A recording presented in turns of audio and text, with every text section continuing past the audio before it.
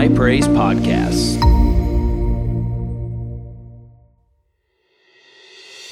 Hey everybody, this is Pastor Joshua, lead pastor here at High Praise, and I want to thank you for downloading today's podcast. We know that this message is going to encourage and bless you. So I want you to open up your heart and receive what the Lord has for you today. Hallelujah.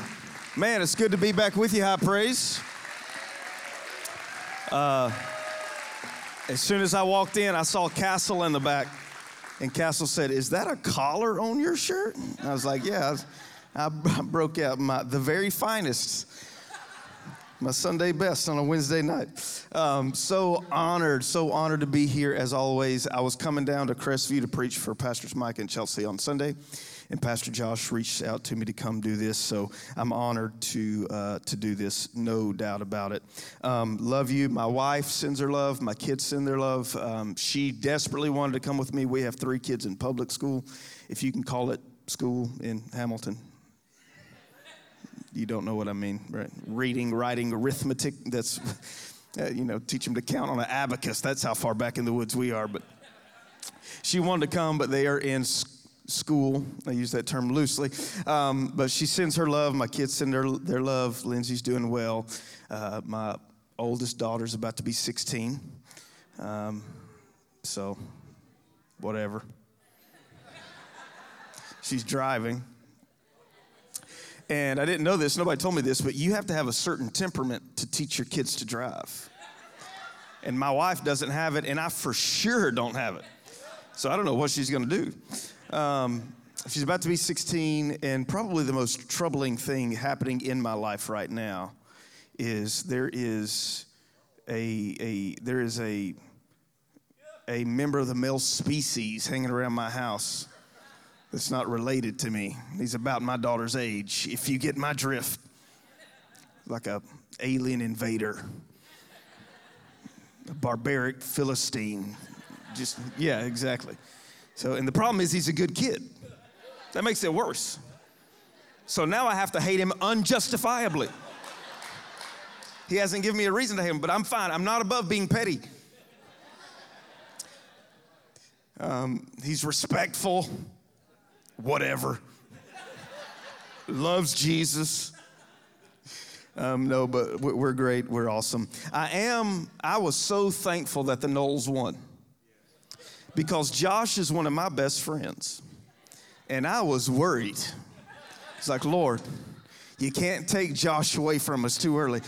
We have a text thread that we're on. I will not even remotely disclose what happens in that text thread. But when Josh gets quiet during the football game, it's like, Lord, send your work.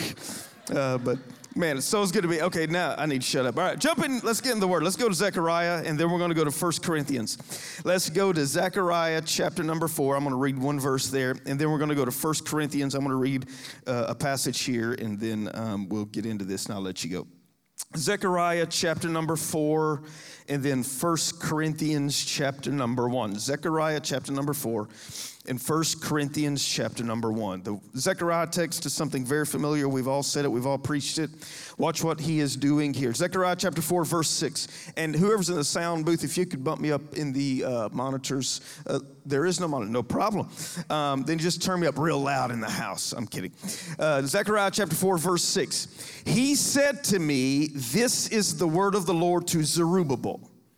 Not by might, not by power, but, come on, by my spirit. Not by might, not by power, but by my spirit, says the Lord." Not by might, not by power, but by my spirit. Now flip over to 1 Corinthians chapter number 1. 1 Corinthians chapter 1, I want to start reading with verse number 18. Watch what Paul does in verse 18. This is absolutely brilliant. "For the message about the cross is foolishness to those who are perishing. But to us who are being saved, it is the power of God." Listen to what Paul is saying. When you hear the cross, and he means something very specific. When he says the cross, we're going to talk about that, but he means something very specific. But he says, when you hear the message of the cross, how that hits you tells you everything you need to know about yourself. When you hear the cross preached, if it hits you as, well, that's foolish. There's no way we can live like that. There's no way we can follow that.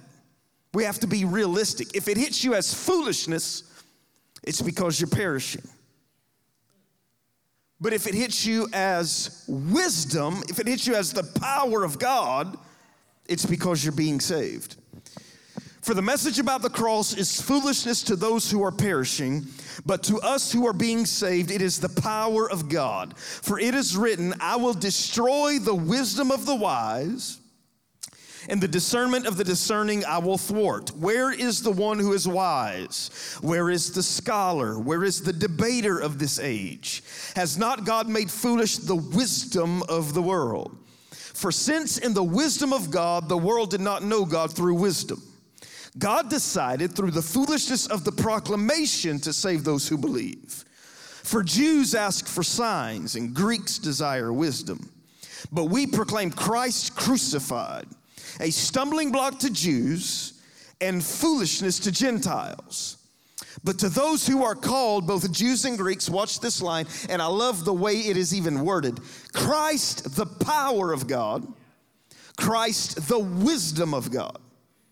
Paul is saying when you think of power, all of our definitions in Christianity have to be rooted in the person of who Jesus is. Power, how you think about power, can only be defined in its relation to Jesus. How you think about wisdom can only be defined in its relation to Jesus. Christ, the wisdom of God. Let me say it this way. Christ is not the wisest person to ever live. Jesus is wisdom. There's not something called wisdom out there, and he had more of it than everybody else. He is wisdom. Christ is the power of God. So to those who are called, both Jews and Greeks, Christ, the power of God, Christ, the wisdom of God. For God's foolishness is wiser than human wisdom. God's weakness is stronger than human strength. Consider your own call, brothers and sisters. Not many of you were wise by human standards. Thank you, Paul.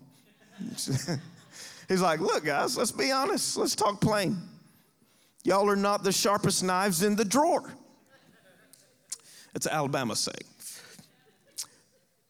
Not many of you are wise by human standards. Not many were powerful. Not many were of noble birth. But God chose what is foolish in the world to shame the wise. God chose what is weak in the world to shame the strong. God chose what is low and despised in the world, things that are not, to abolish things that are, so that no one might boast in the presence of God. In contrast, God is why you are in Christ Jesus, who became for us wisdom, righteousness, sanctification, and redemption, in order that it is written, let the one who boasts boast in the Lord. Amen. I've been spending a lot of time with a particular writer for the last several years. Some of you might be familiar with him, some of you might not be. He's a man by the name of Dietrich Bonhoeffer. And if you don't know Bonhoeffer's story, you need to know Bonhoeffer's story. He was a German theologian, rich kid, had 2 PhDs by the time he was 24. What he's most well known for is he was a pastor in Germany during Hitler's reign of terror, and he was actively involved in a conspiracy to overthrow Hitler. Now, when I say that, he wasn't, guns blazing. He wasn't that. He was a letter carrier. That's the extent to which he was the mailman. That was it. So don't think he's this, But Bonhoeffer was this brilliant theologian, this brilliant scholar. One of his most famous books is a book called The Cost of Discipleship. You should read that over and over and over and over and over again. He wrote a book on Christian community called Life Together. You should read that over and over and over and over and over again. But there's another book by Bonhoeffer called Creation and Fall. And I promise you I'm going somewhere. And he's expositing Genesis, the first couple of chapters of Genesis. And he makes this point. He talks about God as creator. And we affirm God is the creator. Yes? Yes. God is creator, and when God creates heaven and earth, when heaven and earth falls, Bonhoeffer says it is no longer called creation, it is now called nature. That nature that we live in now with the evil and the violence and the unexplained hurricanes and these acts of terror that happen on the daily, that is not how God originally intended it to be. We are not living in God's creation as God created it. We are living in fallen creation. We are living in a fallen glory. It's actually kind of interesting. If you ever go out to the beach, which I know people on this side of Panama City never do that, right? If you ever go out to the beach and you look over the horizon when the sun is setting, you're overwhelmed by the beauty of it. And there's an instinct in you that wants to say, look at God's creation. And Bonhoeffer would say, this actually isn't creation as God created it. This is fallen creation. This is nature. But just think, if fallen creation is this beautiful, how much more glorious will it be when God restores all things back to its original intention? But Bonhoeffer talked about we are living in nature. We were created, we fell, we are living in nature, but God is going to remake all things. Hallelujah. That is our blessed hope. He talks about this in Revelation when he says, I'm going to wipe away every tear from your eye. There will be no sorrow. There will be no pain. He's going to make all things new. We live for that day. We live for that world. We live when the lion will lay down with the lamb, that we will beat swords into plowshares. We will beat spears into pruning hooks. It is a world that the Bible talks about that is innocent of all violence, an endless sea of beauty, radiant with the glory of God in every part. That's the world we're looking for, yes? And what Bonhoeffer brings to us is so troubling, because this is what he brings to us. As Christians, we are called to live for that world in this world. In a world full of violence and mayhem and evil, our lives are to echo the world that is to come, of peace, forgiveness, mercy, and grace. We are to live for that world. This is what it means to be Christian. All through the New Testament, whenever you see in the book of Acts, Christians are not called Christians predominantly. They're called followers of the way. They followed a certain way of life. And for us to follow Jesus means we live for that world in this world, Bonhoeffer. Which means, and hear me, let me finish my statement before you judge me. After I'm done, judge away. If I'm called to live for that world in the midst of this world, that means that the Christian life isn't practical. It doesn't work. It's not useful. I'll give you an example. I heard a political figure recently, and whoever, when I said political figure, whoever came to your mind, it was not that person, I promise. All right? I promise. But they got up and they were speaking at a rally. And they were up speaking, and they were doing the whole, they're taking over. They are taking over.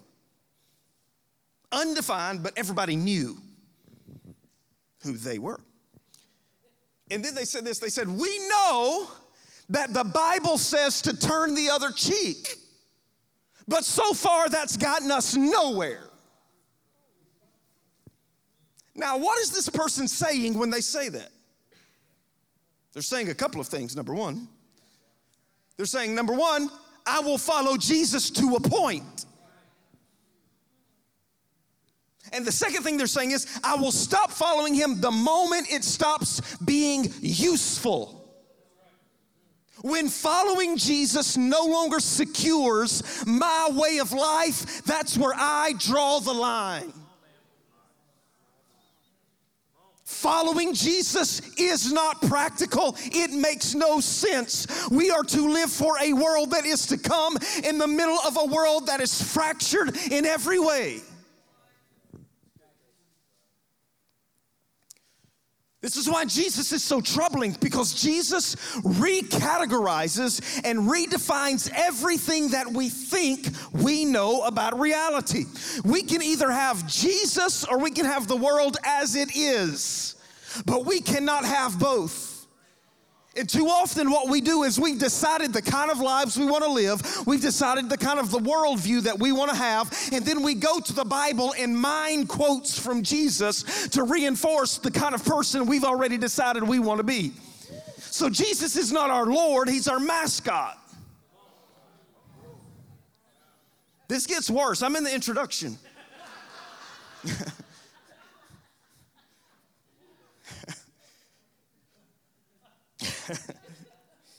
We have come to believe something to be true about life, and then we try to get Jesus to resource that. But life, what it means to live life fully, is defined only in how Jesus defines it. And if you define life outside of what is grounded in the life of Jesus that we see in Jesus, then your definition of life is false. Jesus redefines all of these things. This is no more true than when we talk about power. Not by might, not by power, but by my spirit. Now this is how we tend to read it. This is our implicit interpretation. It's not by human might. It's not by human power, but it's by the power of the Spirit. And that is not what the text says. It is not by might, it's not by power. It's by the Spirit. The Spirit is doing something different than what power does. He is setting the work of the Spirit over against the work of power. And this is crucial for us in a Christian world, in a world where we are called to be Christians, and we think that is being drunk with power, having the power of God at our disposal, having the powers of the world at our disposal. But you can operate in that kind of power and the Spirit. Let me give it to you this way. We want the Holy Ghost to come like a screaming eagle. And he comes like a dove. We want Jesus to ride in on a war horse. And he comes galloping on a donkey. We want him desperately to take up a sword, and instead he calls us to take up a cross.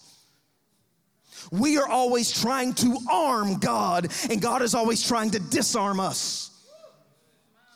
Because when we think of power, we think of the ability to overpower. We think of the ability to crush, to dominate. What the Knowles did. It's powerful.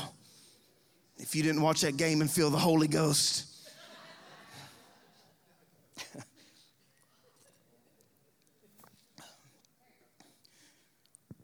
We want God to overpower our enemies, to crush, to dominate. This is why we read this all through the Bible. And this is what was so problematic about Jesus. They wanted him to act like a Lord. And he's not acting like a Lord at all. Lords don't ride in on donkeys and have people following them like turn around and look at Jesus' mighty army. Peter. Read Peter's story. Peter sleeps halfway through the New Testament. Mount of Transfiguration, one of the greatest events to ever happen in human history. What's Peter doing? Sleeping. The night before the crucifixion, where everything is changed forever, where the entire cosmos is redeemed back to God. What is Peter doing? Yeah. But Jesus is saying only false gods lord over their enemies. And to the degree that we are false is to the degree that we still want God to lord over others. And it's to the degree that we want to lord over others. I am Pentecostal, and in the Pentecostal world, we completely misdefine power. In the Christian world, we completely misdefine power. We think it's the ability to dominate, to overthrow. And Paul says something outrageous, that Christ and his cross, that That's the power of God. The cross is a picture of an innocent man absorbing unjust violence and not retaliating. Let me gauge if I can say this or not. And if I do and it goes south, Josh, I'm so sorry. I feel Josh saying, don't. Send me a text real quick. Tell me if I should or not. I was reading through 1 Corinthians the other day. This is how foreign this is to us. And Paul's rebuking the church at Corinth. And he says this.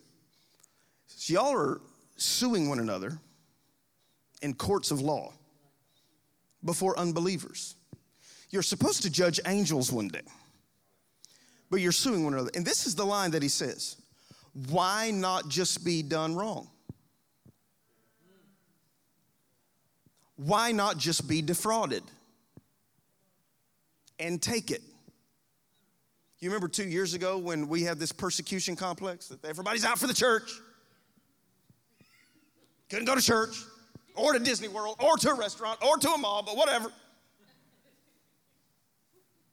We got to fight back. Let's pretend that's true for a moment.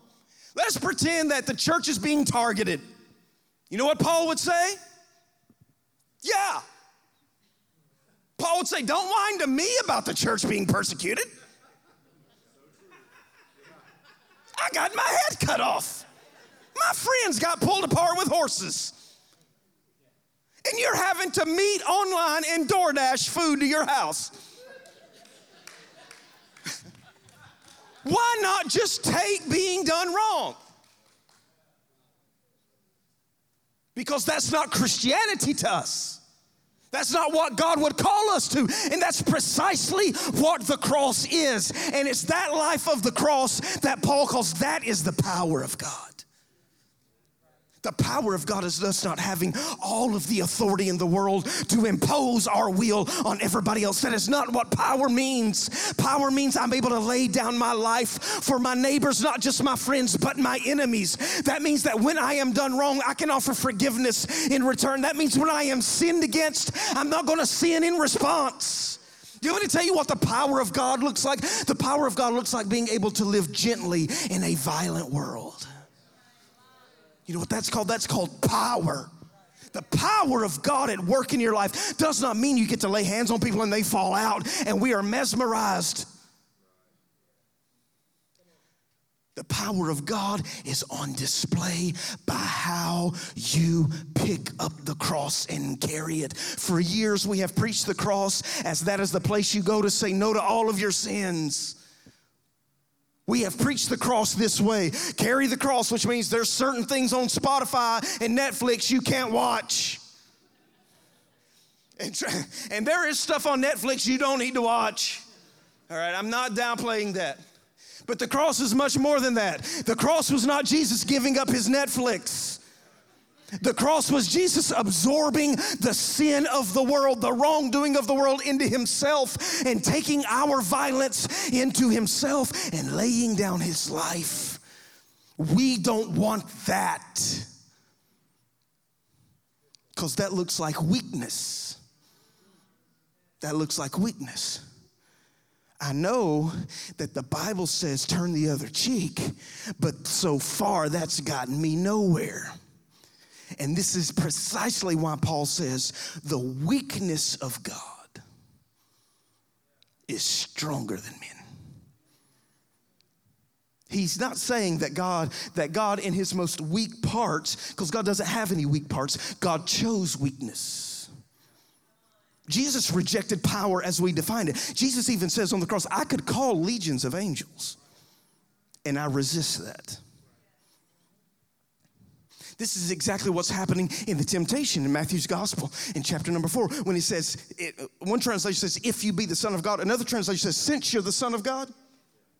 Since you're the Son, use your sonship to bring the kingdoms of the world to yourself.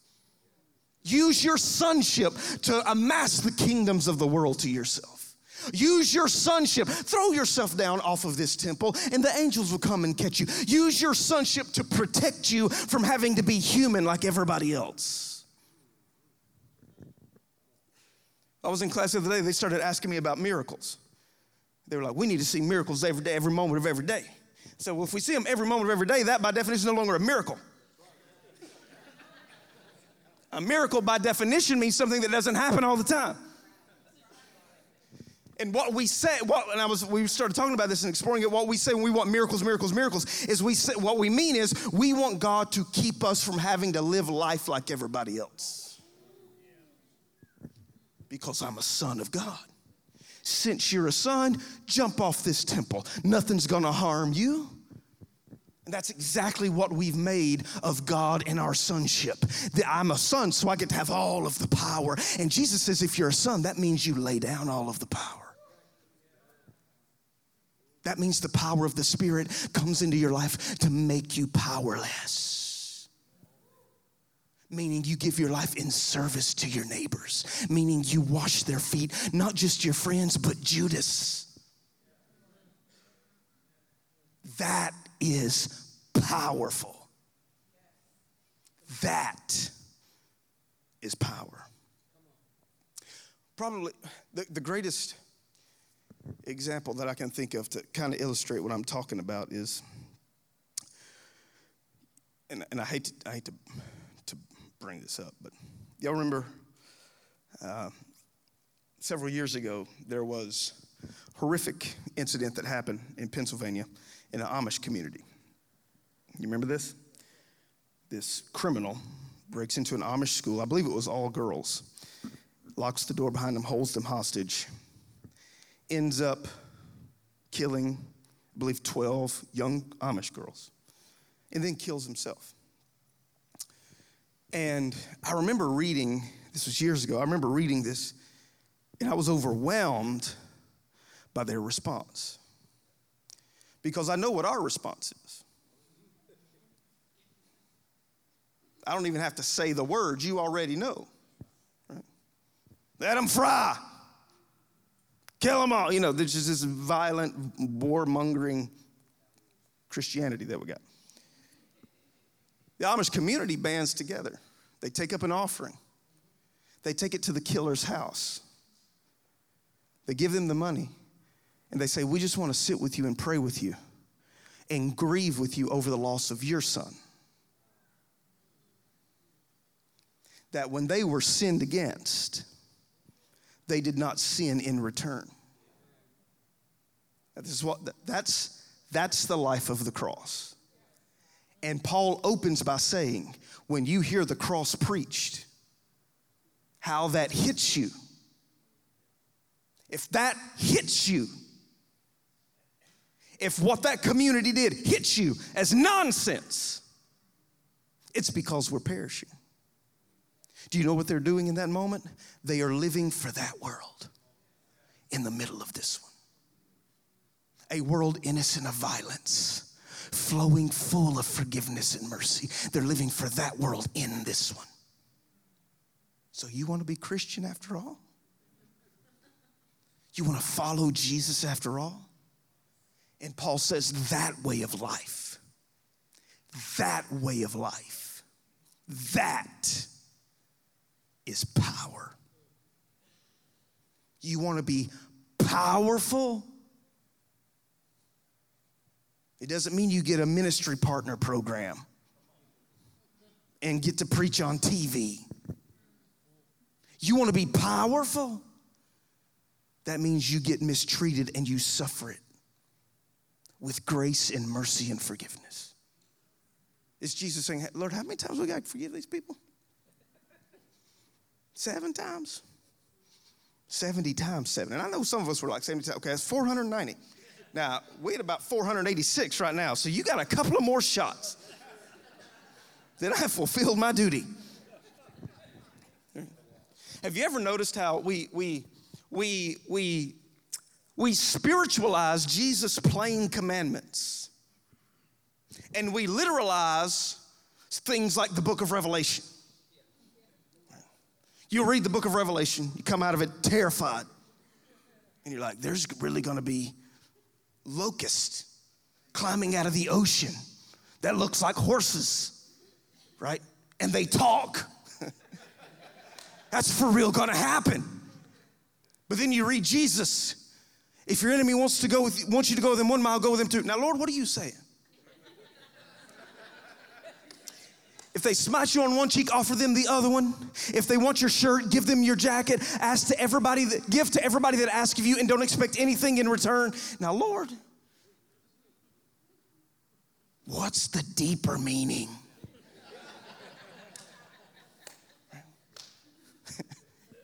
Give to the poor. Now, Lord,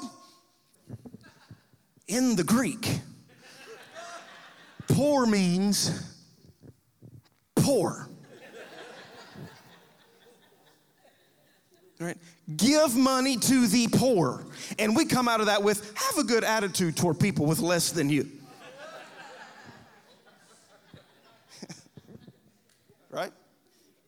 But now revelation and a mountain falling out of the sky that's on fire, that's going to happen just like it is written.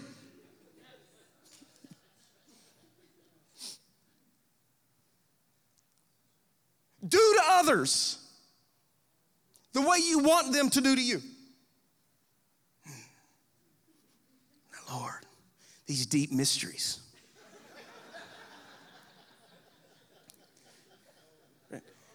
The very next line, you know what he says? The very next line after that, do unto others as you would have them do unto you. Do you know what the very next line is? Enter in at the narrow gate, for wide is the gate that leads to destruction. My whole life, people quoted that verse about walking through the wide gate, and they never defined it. We just understood what it meant. 40 years ago, the wide gate was women wearing jeans to church. The wide gate, these sinner women and Jezebel, you know. When I was a kid, it was staying home watching the Super Bowl on Sunday night. I remember I was 9 years old. Dallas was playing in the Super Bowl. I was an Emmitt Smith fan, and I lied my face off, and I said I was sick because I wanted to watch the Super Bowl, and I was terrified that Jesus was going to come back. So every commercial break, I would get on my face and be like, God, please, you cannot. Jesus, please, I'm so sorry. I will never do this again, right? My pastor got it because when we went to church, you know what happened when you missed church on Sunday? Pastor showed up at the house Monday night. Everything all right? That's Alabama church. I noticed y'all were out yesterday. I need to send you an invoice for the tithe check, or what do we need to do?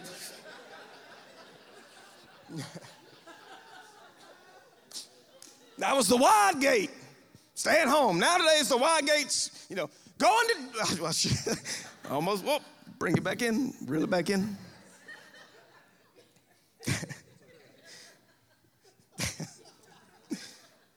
The wide gate's going to Disney World, Josh. Glory to God. In Jesus' name. That's the wide gate. Problem is, that's not what Jesus was talking about at all. Do to others as you would have them do to you. Enter in at that narrow gate. Because whenever we respond to others in ways we would not have them respond to us, we are walking the wide gate. And many go in thereat. Many go in thereat. And then I got to show it. Then Jesus says something even more troubling. He says, beware of false prophets. I had a nerve. You're like, okay. Now you're preaching. Watch.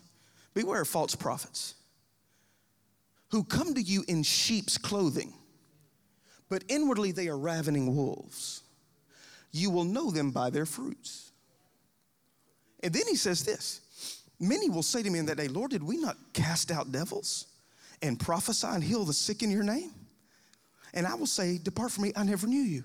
Now, I read this text and I am troubled because growing up my whole life, I was taught that healing the sick and prophesying and casting out devils, that was fruit. I was told my whole life, you can't operate in the power of God unless you're pure. We all know that ain't true. You can be in church for 5 minutes and know that ain't true. I'll send you some websites to read some stories. Listen to what he's saying. They come to you in sheep's clothing, but inwardly they are ravening wolves. and they prophesy, and they heal the sick, and they cast out devils. That is not what Jesus calls fruit. That's what Jesus calls sheep's clothing. When you see somebody operating in the power of God, that tells you nothing about them. That tells you nothing about them. Have we not learned this by now? Why are we still shocked? After collapse, after collapse, after collapse. That's not fruit. That's the clothing the sheep or the wolves wear. Seeing somebody look and sound powerful tells you nothing about them. What tells you about them is how they treat the sheep, because wolves harm and devour others. Let me say it this way. I cannot tell anything. You can get up and prophesy and levitate. But what really tells me about you is how you treat the waitress at the restaurant when they're understaffed and overworked and you're impatient and you just can't even right now. And I'm not even going to tip her because I didn't get my water, got a little watery. Right? It's how you care for the most vulnerable. It's how you care for the most vulnerable. It's how miffed you get when you call customer service and there's somebody on the line speaks broken English, and I can't even believe. First of all, that's probably their fourth language. And you and I both can't speak English very well, so maybe tap the brakes.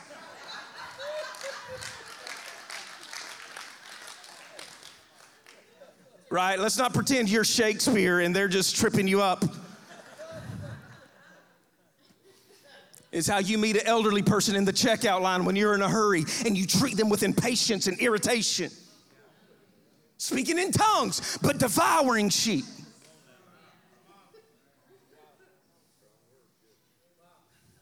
And we think that's powerful. They cast out devils, that's powerful. They prophesied and it came to pass. Even a blind squirrel finds a nut every once in a while. You throw out 4,000 prophecies, half of something's gonna sort of kind of come to pass at some point. Am I right, Pastor? You need to read Pastor's book on voices if you think I'm being rough. This is the preface to his book.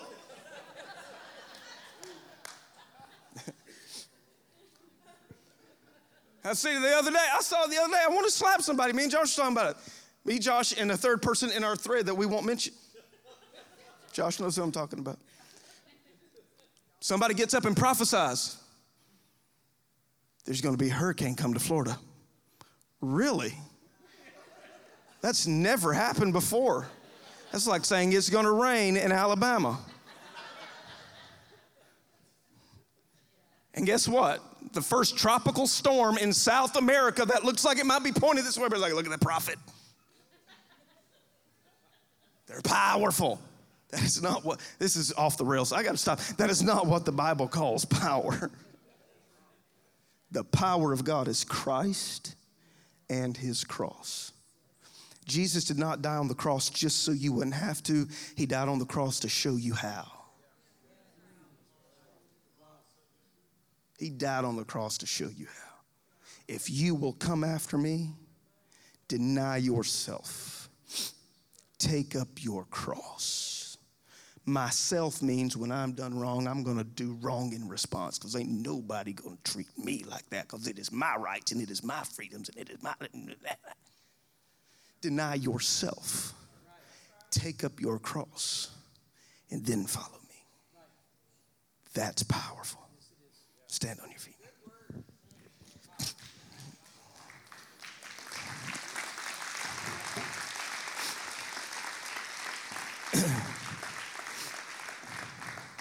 You know how many times in the book of Revelation Jesus called the lion, or how many times in the Bible Jesus called the lion?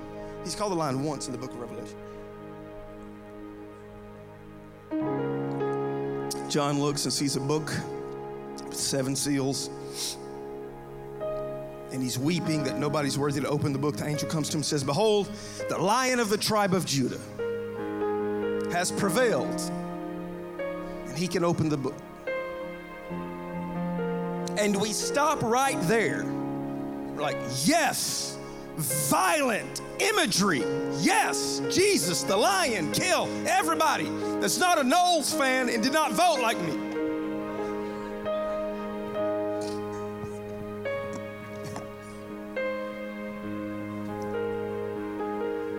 I saw, and behold, the Lion of the tribe of Judah has prevailed. And immediately, the text immediately shifts, and John says, and then I turned and looked, and I saw a lamb as it had been slain. John sees a slain, innocent lamb. There's nothing more weak than that. He sees that and calls that the Lion of the tribe of Judah. Because the weakness of God is stronger than men. This kind of life he's called us to sounds like foolishness. But the foolishness of God is wiser than men. This is what I came to tell you. Let's follow Jesus for real. For real. Not this souped up, deformed version of Jesus. The Jesus that dies on the cross that calls us to die on ours as well. Bonhoeffer says when Jesus calls a man, he does not bid him come and dine, he bids him come and die. We say yes. Amen. Lift your hands to the Lord. Father, we thank you. We thank you. Jesus, you are power. Your way is power. Your cross is power. Forgiveness is power. Gentleness and goodness and faithfulness and humility and meekness, that is what you call power. Being done wrong and giving blessing in return, that takes the power of God. So Jesus, we ask tonight, make us powerful people in your name. Thanks again for downloading this podcast. We trust that this message has blessed, encouraged, and edified you. Make sure you subscribe so you never miss a message here from High Praise. Also, you can follow us on social media, on Facebook and on Instagram, and don't forget to go subscribe to our YouTube channel. We'll be back soon with another incredible message. God bless you and have a great week.